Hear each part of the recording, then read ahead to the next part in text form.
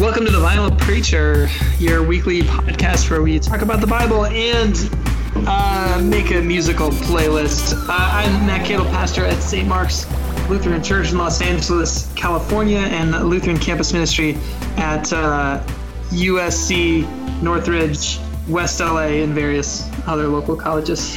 I'm Zach Paris. I'm the pastor of Lutheran Campus Ministry at the University of Colorado Boulder, America's finest and only institute of higher education, the Buddhist tradition, Naropa University. That's all I have time for this week, man. I have to actually do that job this week, so I can't add what one of our listeners described to me as a cute-ass extra job title we add at the end. I'm still shocked that we have listeners. We're getting... Nadia's going to keep us afloat for another week, I think. That's great. Well, rather than talk about what we're up to in our professional lives, maybe we should talk about what we've been, the podcast that we've been listening to all year. When did it start? Year. I have no idea. I think earlier this year, in the fall, maybe. I feel like I jumped in. Let's not talk about what we're talking about and continue to talk about it. So, go for it, Zach. Matt, you directed me to this podcast, I think. The folks over at Earwolf, headed up by Scott Ackerman and Adam Scott, first had a podcast called You Talking U2 to Me. And again, I don't have time, money, or interest in learning about U2, so that wasn't very... Yeah, and I discovered that podcast. Like, I was like, you looking for a YouTube podcast? And I was like, oh, Adam Scott, like, I know that guy. And so, like, I started listening to it, and I was like, what the fuck is this? Because they just talked, like... They just like shoot the shit for like an hour and a half. Full hour. Actually talk. And like for the first like episode, like I was like, I don't know if I can. But then I think probably by the third episode that I listened to, I was completely in. Like I was just all in, even though it made no sense. It was not what I'd planned on. So yeah, it's an interesting comedy improv music podcast. And then this year they decided to go with another band, who I guess is like Adam Scott's favorite band. R.E.M. And I was like, Zach, you should, and I think I texted you and I was like, Zach, you should listen to this. I don't know if you will like it or not. Check it out. You're either going to love it or hate it, one or the other. I fell in love immediately because number one, it made me feel like, wow, we really stay on task on our podcast. And number two, the best part, the thing that you'll never get to experience is that I took a group of like 10, 15 students to Holden Village for spring break this year, which is really a journey, even just from Colorado, because you got to fly to Seattle and then you got to drive like 3.5 hours up to the lake to get on the ferry. And there's no... my minivan that I rented did not have an aux cord.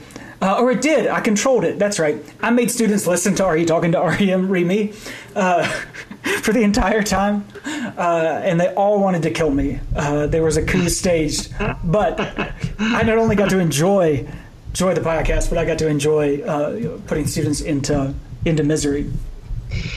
So here's the thing, listeners. If you check out this podcast, I really think you will either love it or hate it. I don't think there's like an in-between. No. But there's a lot of improv and like rabbit holes that they go down that you are either into or not. But one of the things that I thought was really great about it was that they really, despite their like silliness and distractedness, they really do have a love for music. I mean, especially Adam Scott, like just has this like he loves R.E.M. He's just hard on his sleeve. Like he's so hard on his sleeve about loving R.E.M. It was the same thing with U2, right? Where like Scott Ackerman would be like, yeah, like I'm not really sure about this song, and Adam Scott will be like, I love it. The song's incredible. It's so amazing. And then they'll go through like where they were in their lives, like when the music came out. And I guess that got me thinking too about like, well, where was I when I heard this song? And like, really kind of opening up the way that music hits us, especially in like the formative years of our lives. I think especially, and that you really do. This kind of came through when they interviewed U2 a couple of episodes ago, and they were actually talking about this, the way that like sometimes you're not reviewing like a song objectively, but you're talking about, when you talk about the song, you're also talking about like the way you connected to that song, where you were at that time, right? Because that's what music really has the power to do. And so which is what the Bible does, right? Yeah, right. Yeah. You don't have a favorite Bible story because it's like the perfect narrative, right? You have a favorite Bible story because of the ways where it found you in life at that particular time and place. Yep. And so for me, Matt, R.E.M. Is that group. We talked to Nadia last week a little bit about her musical puberty. Which sounds way less appropriate than it is. But R.E.M. was, for me, my musical puberty soundtrack. And so we wanted to pay tribute to Are You Talking R.E.M. Remy and dive into our nerd hole. Gosh, we really need to clean up this podcast. And I thought we'd bring on a guest, Matt, who might share in some of our R.E.M. Fandom. And so I thought of the Lutheran World Reliefs, Chandler Carriker, who the last time, I was trying to think of how I know Chandler, and the last time I can remember seeing Chandler was I was on internship in Knoxville, Tennessee, and I was at the Southeastern Synod thing at Lutheridge. Chandler was playing an acoustic guitar in some room covering R.E.M., probably Drive. I want to say Drive. And so Chandler's with us. Hey, Chandler. Hey, Zach. Hey, Matt. Great to be here with y'all and talking about two things I like, the Bible and R.E.M. I won't rank those two. How can you rank things that are one and the same? So what do you, before we go too far down the R.E.M. hole, do you have a job title, or are you Lutheran World Relief? Hardly. I am, so at LWR, I'm the Associate Director of Outreach and Engagement. And what that means, what I get to do is I get to engage with Lutherans here in the U.S. and help them put their faith into action through all of the awesome stuff that my colleagues are doing all around the world to help break the cycle of poverty and make a difference all around the world. So from hands-on stuff like quilts and kits and things like that, to educational resources, to their financial giving, all of these different things I get to engage with and really empower Lutherans to make a difference in places that are thousands and thousands of miles away from them in ways that are huge and enormous, and really proclaim that abundance of God in the world. So that's the awesome job I get to do. Cool. Cool. I don't want to tell you how to do your job, Chandler, but just an idea, okay? What if you sold albums in a larger case than people are used to? I mean, now anything would be physically tangible, would be larger, and you could include a voter registration card, right, as a part of the album sale to drive up voter registration. I don't know if you've thought of that. Are you talking about the CD boxes? Yeah. No, hey, did you ever hear the podcast? What was it called? 99% Invisible. It was about the design of that long box for Out of Time and the impact that had on voting that year. Yeah. It's really incredible. Go back and look for it. Crazy. Yeah. It's crazy. I bet somewhere in my parents' attic, they've still got boxes of stuff, and it probably has. I used to take those long boxes and cut them out and make little posters out of them and put them all over my wall. And I probably have the Automatic for the People long boxes probably somewhere. I know. So, Chandler, it's a question completely ripped from Are You Talking R.E.M. Remy. When's the first time you heard R.E.M.? Yeah, I came to music and started getting into it just about the time that Out of Time and Losing My Religion was hitting really big. But I didn't get into that. It was actually my older brother giving me a copy of Life's Rich Pageant. Because I was blessed not only to grow up with a great brother, but a cool older brother who was into music a couple of years ahead of me. And that's always helpful when it comes to music. And so he said, no, you don't want to start with this stuff. This is their best album. And so he gave me Life's Rich Pageant. And that's really what got me into them. And then from there, I was all caught up by the time Automatic for the People came out. And then that actually, I hated it for 2 months. And then I clearly remember going, no. And then 2 months into it, that album just blew my mind. So yeah, that's how I got into them. Wow. Yeah. Automatic is so different from Out of Time. Yeah. They just, and it's different from, I spent the months before that diving into everything from Murmur to, Document to all this stuff. And so I liked big, noisy guitars. I mean, that's what got me into music, was big, noisy guitars. It was the grunge era. And like I was in a band playing, Pearl Jam and Nirvana covers. And then along comes an album that is all acoustic guitar and folk songs. And I'm like, I wanted to listen to Crosby, Stills and Nash. But then, 2 months in, I'm like, okay, I get it. This is really good. Did you Life's Rich Pageant? Was that a tape or a compact disc? That was a tape. I had not made the jump into CDs yet. So I probably had a couple albums on cassette, and then I can remember one of my many, true confession here, one of my many fake names to Columbia House got a couple of copies of CDs of R.E.M. So I think we all can just own up to that now. I think we need like a 30 for 30 on how critical that scheme was in the development of just a generation of people. Yeah. Because my story with R.E.M., right, is just the most puberty-ish centric story.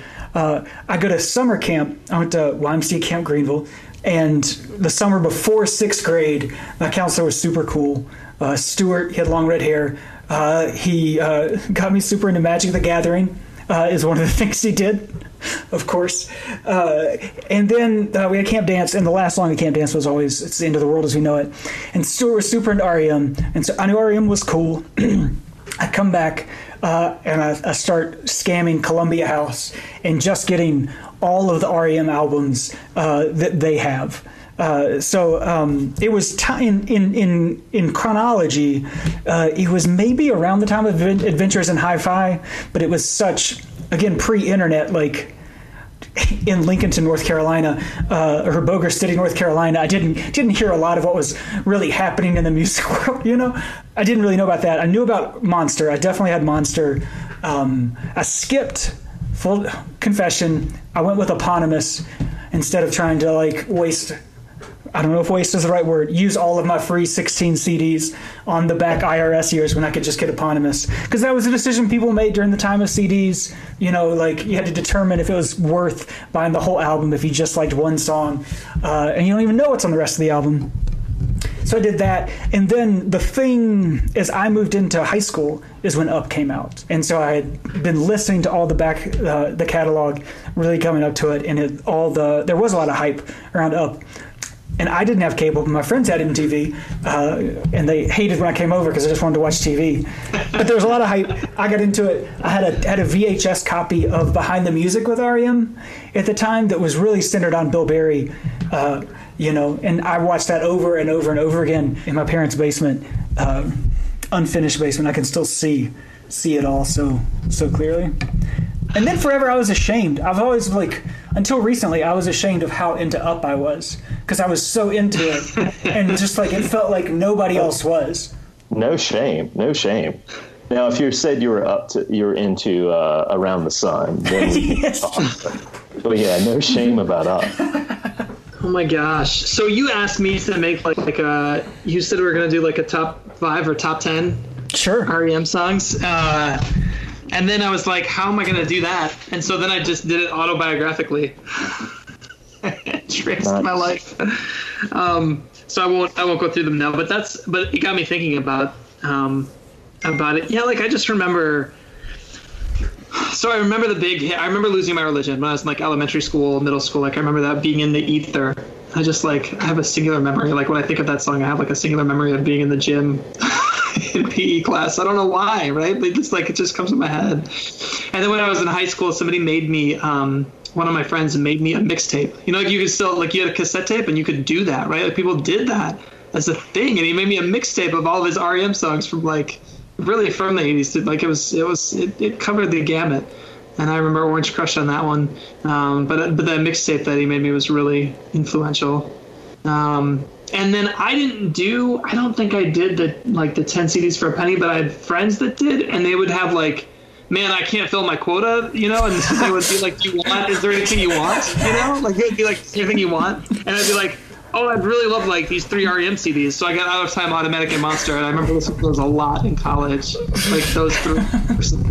You have such scruples, man. It's just scrupulous. Yeah. So no, it wasn't that. It was just like, I was able to glom on.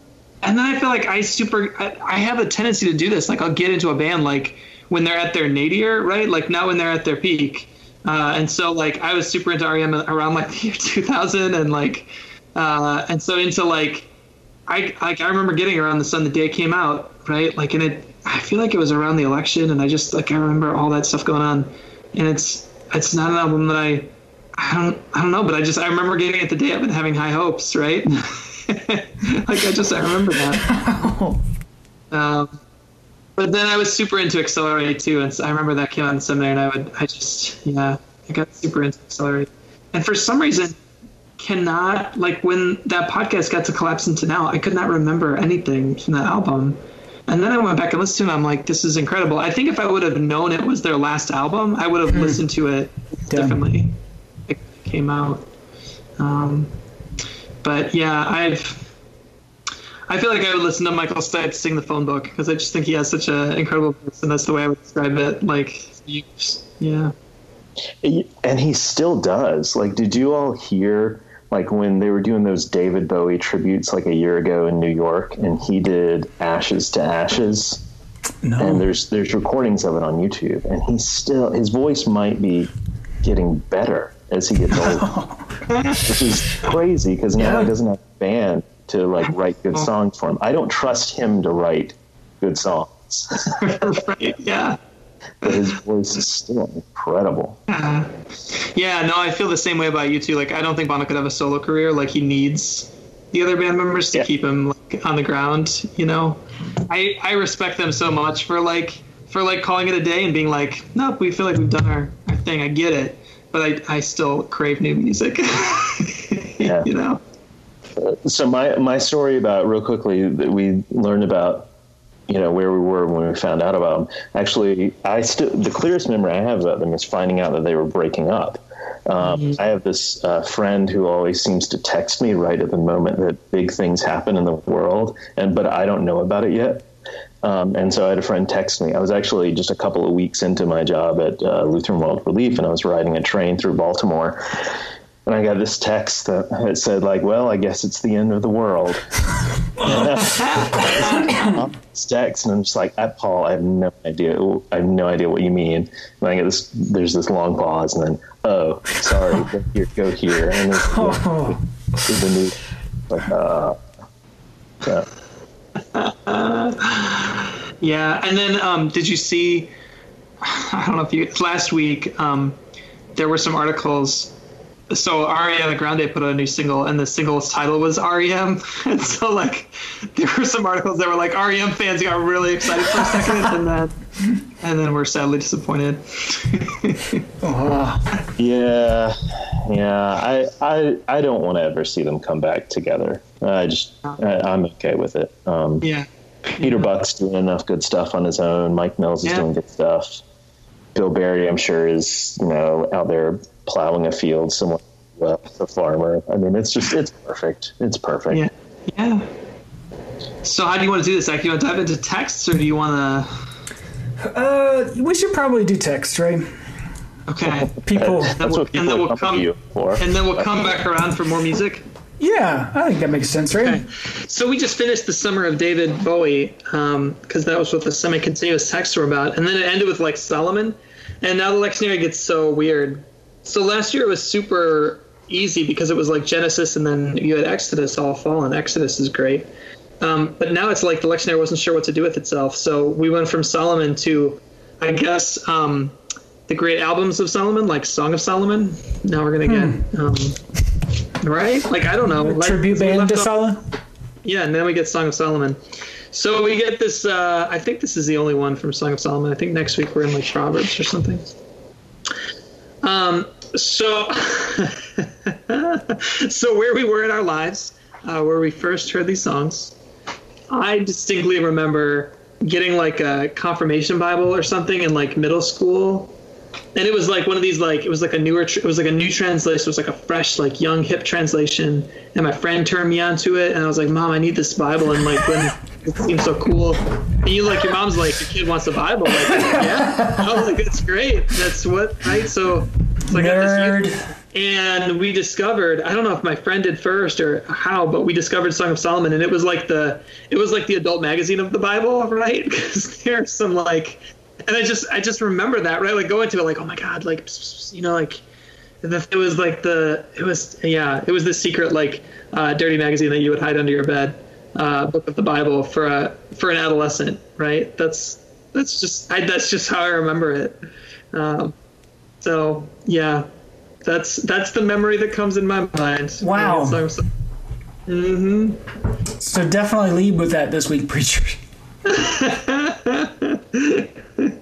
Unfortunately, this text is not racy at all. It's just I don't know. It's like a pretty low poem. But even though it's not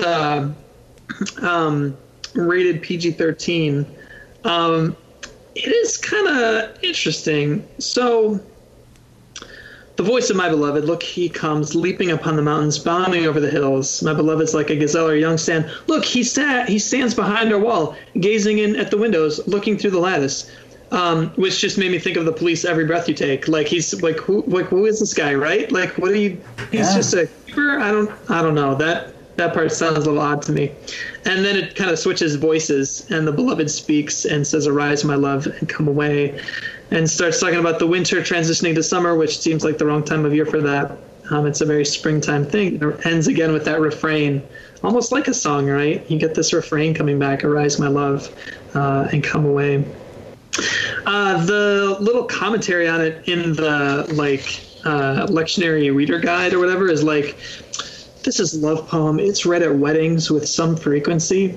I cannot imagine this at my wedding. Like, there's no way I would have picked this. I don't know. There's just something odd about it, and I guess, I mean, like, just too, like, it's sort of too one note to me, and it makes me think about, like, so Bono sometimes talk, like, they don't have, like, U2 doesn't have like a sappy love song. I don't feel like there's usually, like, Bono calls it like an acid drop in the middle of it somewhere, right? Like, you can't have just like a pure, like, love song. There's got to be some like they have this recent single, "You're the best thing about me," and then the next line is like, "It means it's easy to destroy," right? Like, so there's always like a little acid drop in the love song, and there's no acid drop in this one. Like, I don't know it's just a little, I don't know. What do you do with that?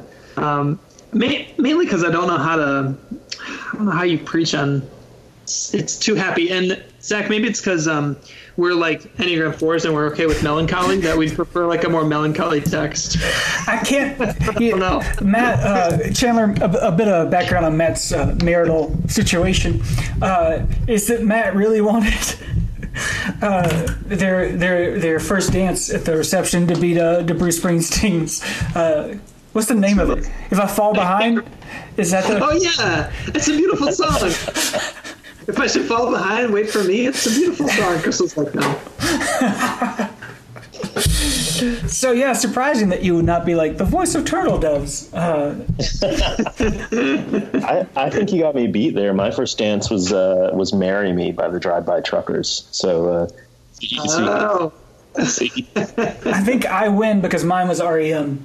There you go. It was not. Really? Yeah. Was it "At My Most Beautiful"? Of course it was. Yeah. Which is not unrelated to this, because it's a little creepy too. Creepy too. I count your eyelashes. Yeah, I was also thinking about "Be Mine" off of New Adventures in Hi-Fi. That's I've actually heard one of the guys in the band call that their "Every Breath You Take." Kind of compare it to that. Little stalkery. Yeah. Wow. It's like, "I want to be your Christmas tree" or something like that. Oh, yeah. I'm really wanting to turn another person into their own little religion. Which fits so good. I was surprised. I was glad that this worked out this way. Gosh, because the guy, like... Gospel? Because the gospel, right? It has to do with purity, purity laws around food, right? The Pharisees and the scribes had come from Jerusalem gathered around Jesus, and they noticed that his disciples were eating with defiled hands without washing them. If you're looking for a joke that's definitely going to hit in the pulpit, but not at the open mic stand, here you go. This is free. Feel free to use this, everybody. The Pharisees were upset with that. Wait till they find out about middle schoolers. Am I right?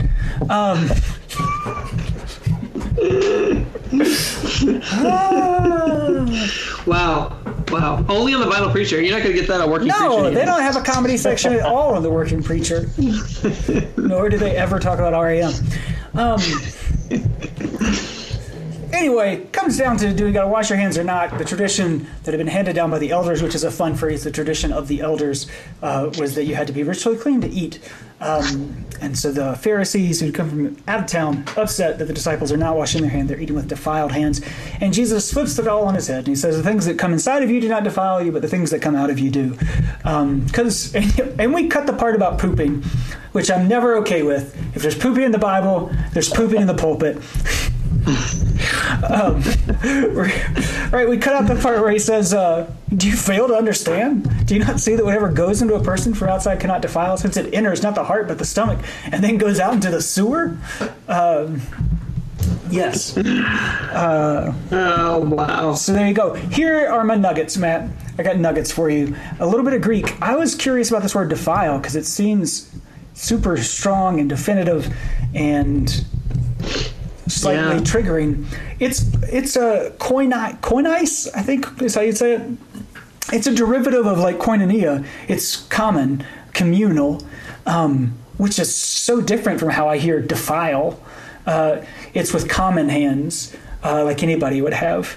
And in fact, this is the only time Mark 7 is where we are, is the only time in the Gospels that word is, that defile is used. The only other time it's used in you get it in Acts, it's the same word as when they held all things in common. Same word. Wow. Chapter 2 and 4 there in Acts. So I think that's probably the better distinction here than getting caught up in like ritual purity. Our good friends with the social science commentary note that Robert Molina say that it was only like the extremely elite and wealthy who had the time and money to maintain ritual purity. And so they pit it as this, the tradition of the great tradition and the little tradition is what they call it.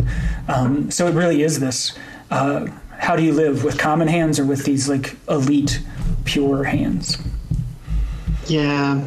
Yeah. Ched Meyer's commentary talks about that too, that it's not just a debate about purity, but I mean, so there's both the economic aspect, right? So inside the community, it's easier for the wealthy folks to do this, but it's also a way of keeping out the Gentiles, a way of keeping out these having this insider-outsider group going on, right?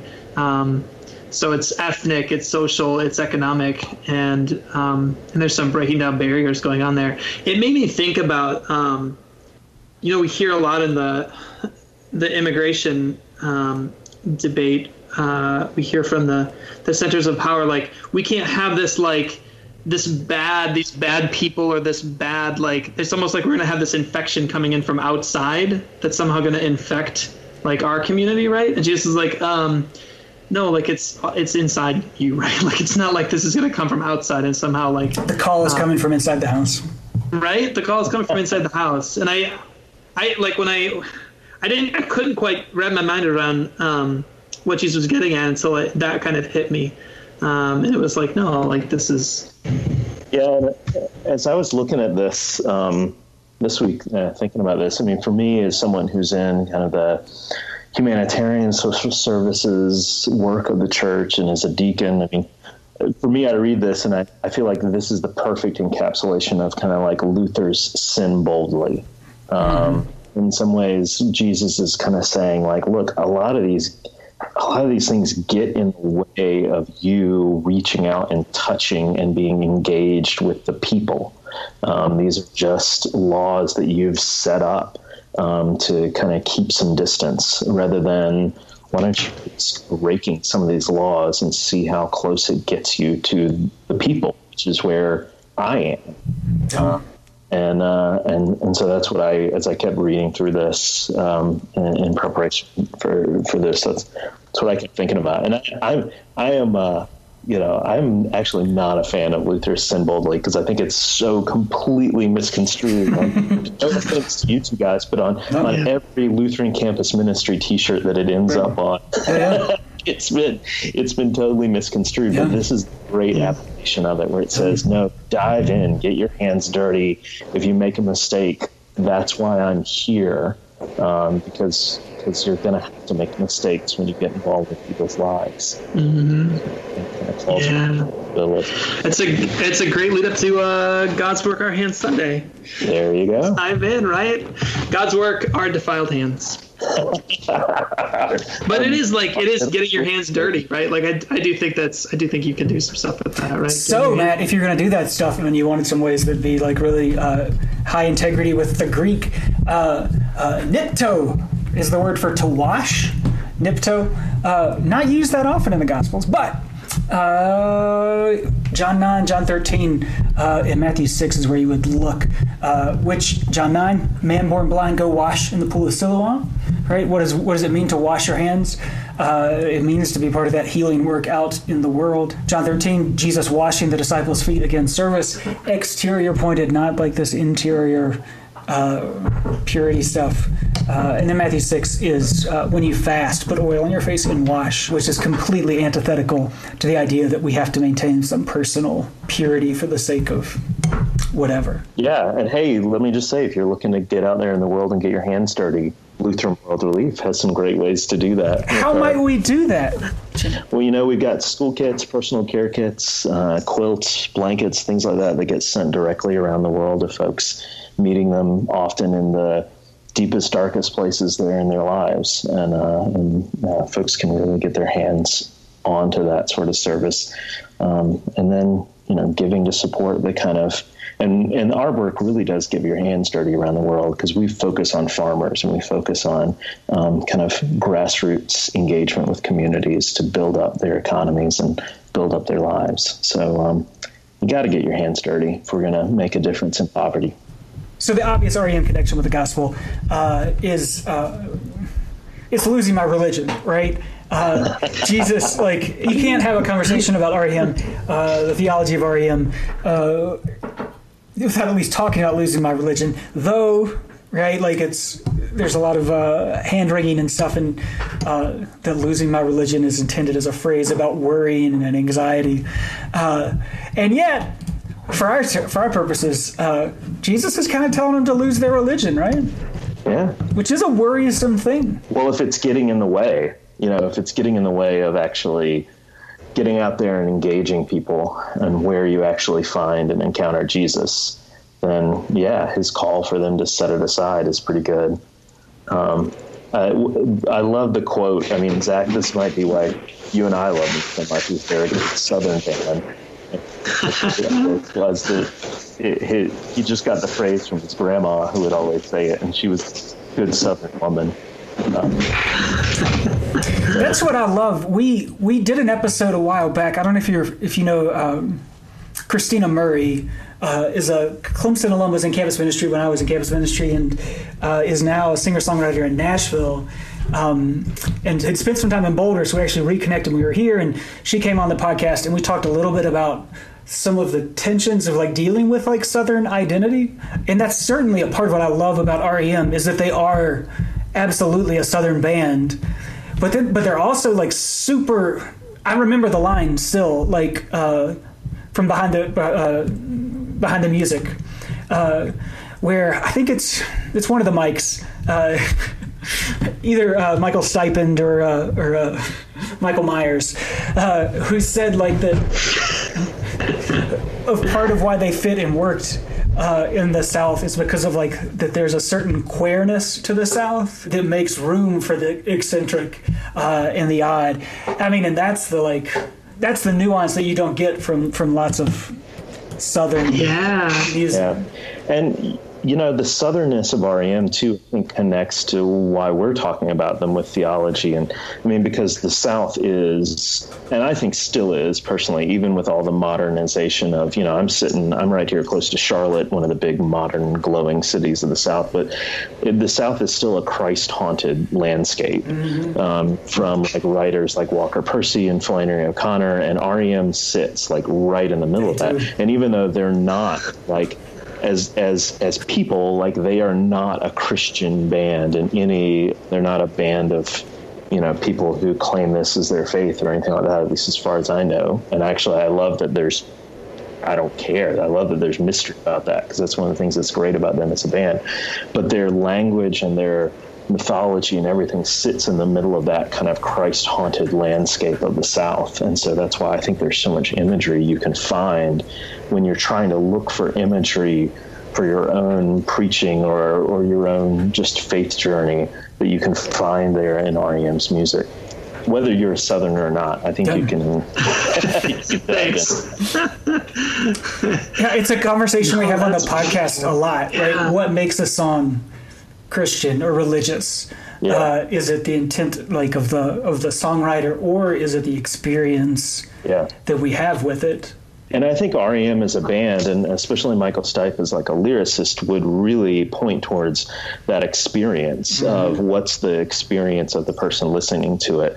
One of the most important things, like little kind of hints along the way that R.E.M. dropped about their songwriting, was in some interview, Michael Stipe talked about this Walker Percy, who's this great Southern author. If you haven't read Moviegoer or Love in Time and Ruin, stuff like that, you should read it. Yeah. But Walker Percy talked about mistake as benefit.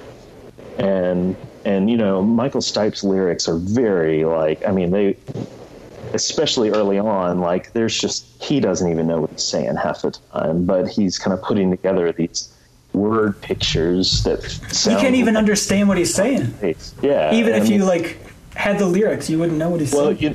Well, when they would tour and like near the end of their career, he was always making jokes about, like, look, these are the lyrics I found on some internet website that I said. But it's drawing up a painting with their words and letting whatever mistakes might happen form meaning in that time. I think that's what's really interesting about them a lot as artists, and also as people trying to get whatever message they're trying to get across. They're not doing it in a heavy-handed, ham-fisted kind of way. I mean, it's always kind of funny that they get lumped together with U2, because that's one of the biggest differences with U2. Yeah. You've got your heavy-handed Bono, this is the message I'm trying to tell you. And then Michael Stipe's like, I don't know, whatever you want to get from it. But thinking about it for preachers, like, I mean, we often, when we're putting together a sermon, we're trying to construct these arguments that are, tight and all this stuff, and forgetting that the experience of the listener out there is so different than what we hope our 5-step argument is going to make to them. And what would happen if we employed a little bit more imagery and mystery into the words and let the experience of the listener really actually guide what they're hearing from us? And if I could be so bold, maybe even the Holy Spirit working in there. I don't know. I'm not an every Sunday preacher, so I'm challenging people to do something that I've also been saying, good luck with that. Let me know how it goes. But R.E.M. would be a good guide for that. Yeah. I'm looking right now at the cover for Murmur, which I think just gets to the heart of that. And the cover of Murmur is this kudzu-covered landscape that's not particularly well developed as a photograph, and it's kind of blurry. Gosh, and that's what it is, I think, writing R.E.M. song, and probably our work as preachers and as public theologians is to say that reality is much more like this kudzu-covered thing. There's a lot of things that we think there's definitely something in there, but it's much more covered in kudzu than it is a thing that we can see. Or even like the album title of their third album. It was Fables of the Reconstruction, but then on the flip side of the other side of the album, it was reconstructions of the fables. So which is it? What is it telling? And does that change the meaning of the album to anyone out there? I mean, so So for a preacher, how can you be thinking about, all right, someone might hear this, someone might hear this. How am I helping to let all those people hear what they need to hear on that day? So I've got some, I've got a couple of songs for this gospel too that I thought people could be listening to. The first, this is a very instructional sort of thing. So I thought off that album I just mentioned, the Fables of the Reconstruction, Life and How to Live It, is this great, fast, jangly R.E.M. song. It's about, like, the chorus is like, if I wrote a book, it would be called Life and How to Live It. And so I think that's really cool. Plus, it's a really strange story about, like, a guy who builds a wall in between his house, and he has two houses inside of one, and it's this really strange story. But mainly it was just that line of Life and How to Live It, and it's a great, like, driving guitar part from Peter Buck. So if you're just looking for something to get you kind of fired up, to inspired to write late on a Saturday night, this could be helpful. I thought about, and then you'll like this, Zach. I went for Hope from Up. Nice. And this is the song that they realized after the fact that they had completely stolen from Leonard Cohen. So they gave co-writing credit because they completely stole the melody line from Suzanne by Leonard Cohen. But with Hope, the thing here is, the hope that's being looked for by the main character in the song is hope of salvation and deliverance, and trying to find it in all of these different things. And they even talk about, like, crossing their DNA with something reptile. So I think about, like, that reminded me of the defilement sort of things, but this person's looking for hope, so they need to find it somewhere.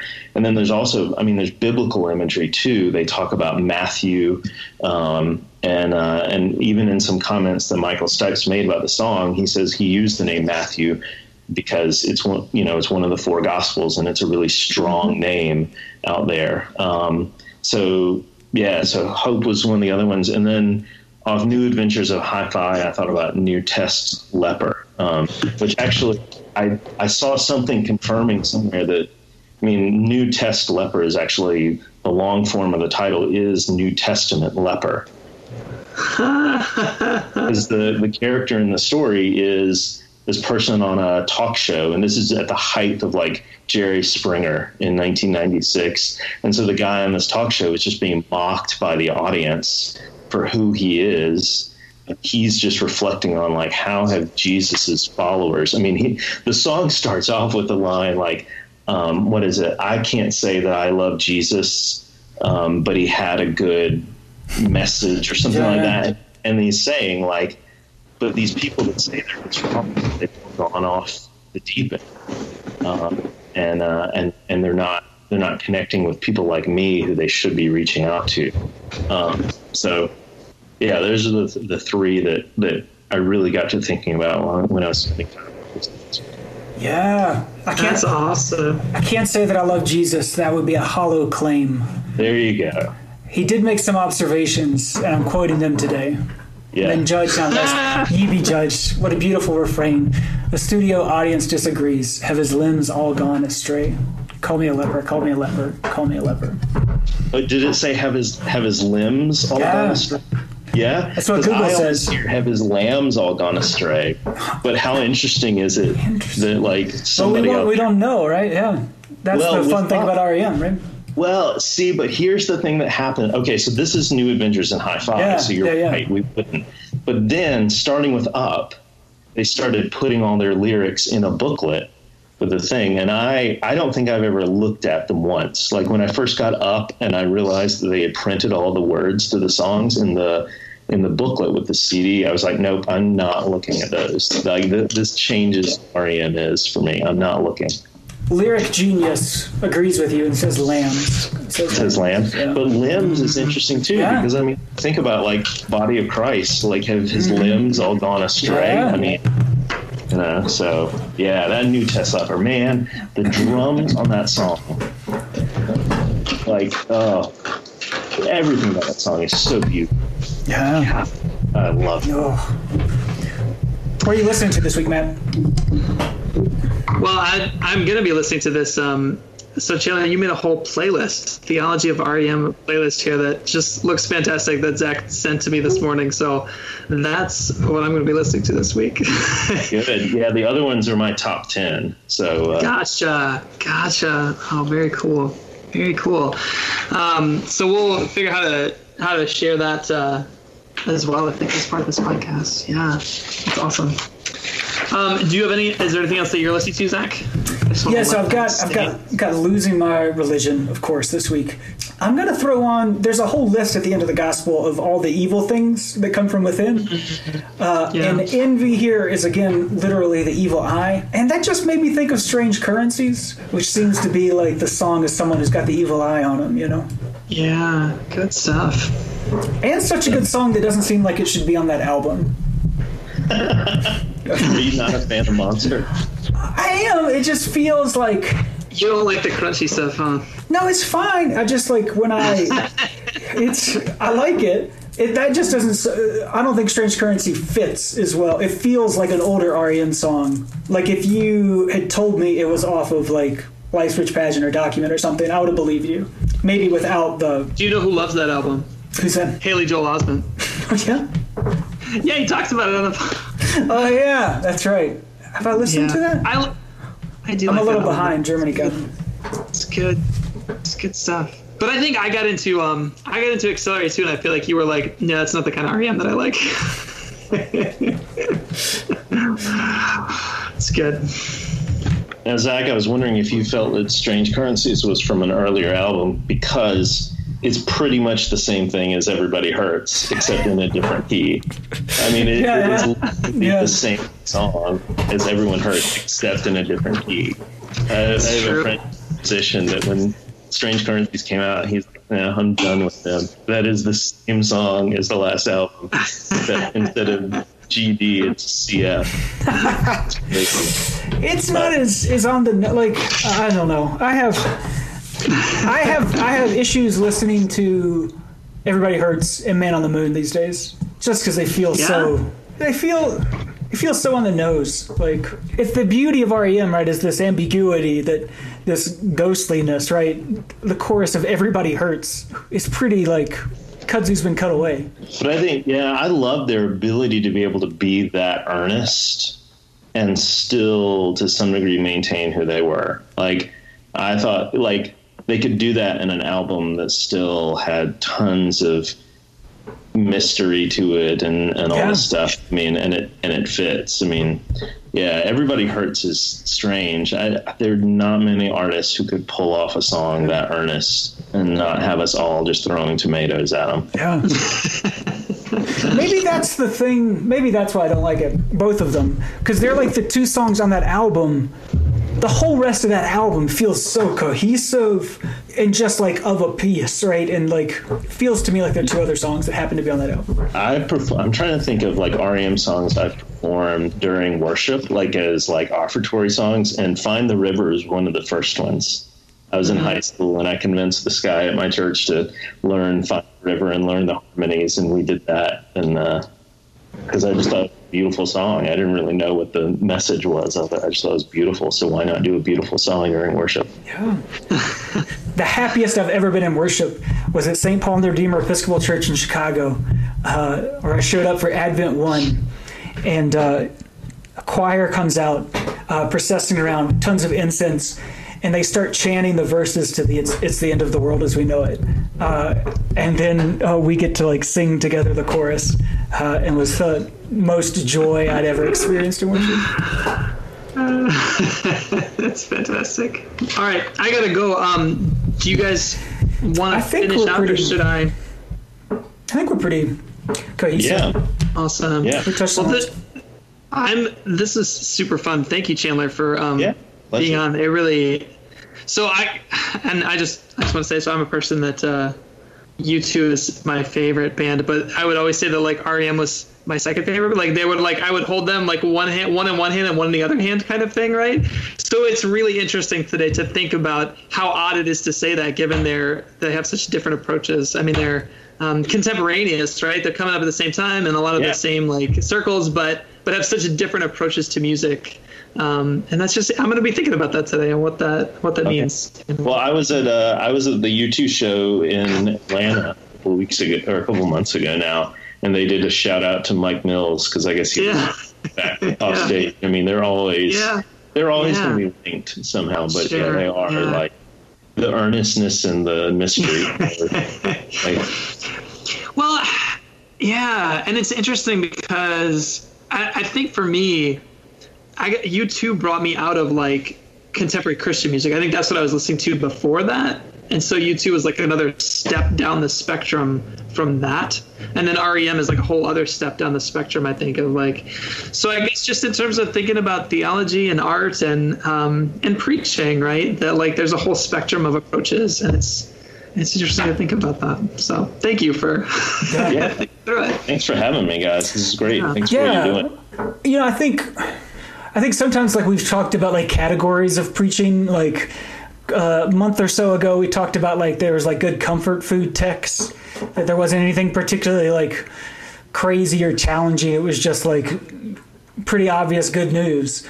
And I think maybe some vocabulary we can, some terms we can add to our vocabulary is, I think sometimes you need like an R.E.M. sermon, and sometimes you need a U2 sermon, right? Like that you probably need both of those in your bag there. Yeah. That as much as I might like a R.E.M. sermon every week, other people would be like, "That's a real pretty picture you've drawn, Zach." But and every once in a while, you do a Coldplay sermon. And just... Oh gosh, no! You go to the church down the street for that. So. They get a couple good sucks. Well, this has been great. It's been real, you guys. It's been real. Yeah. Thank you all. Real vinyl.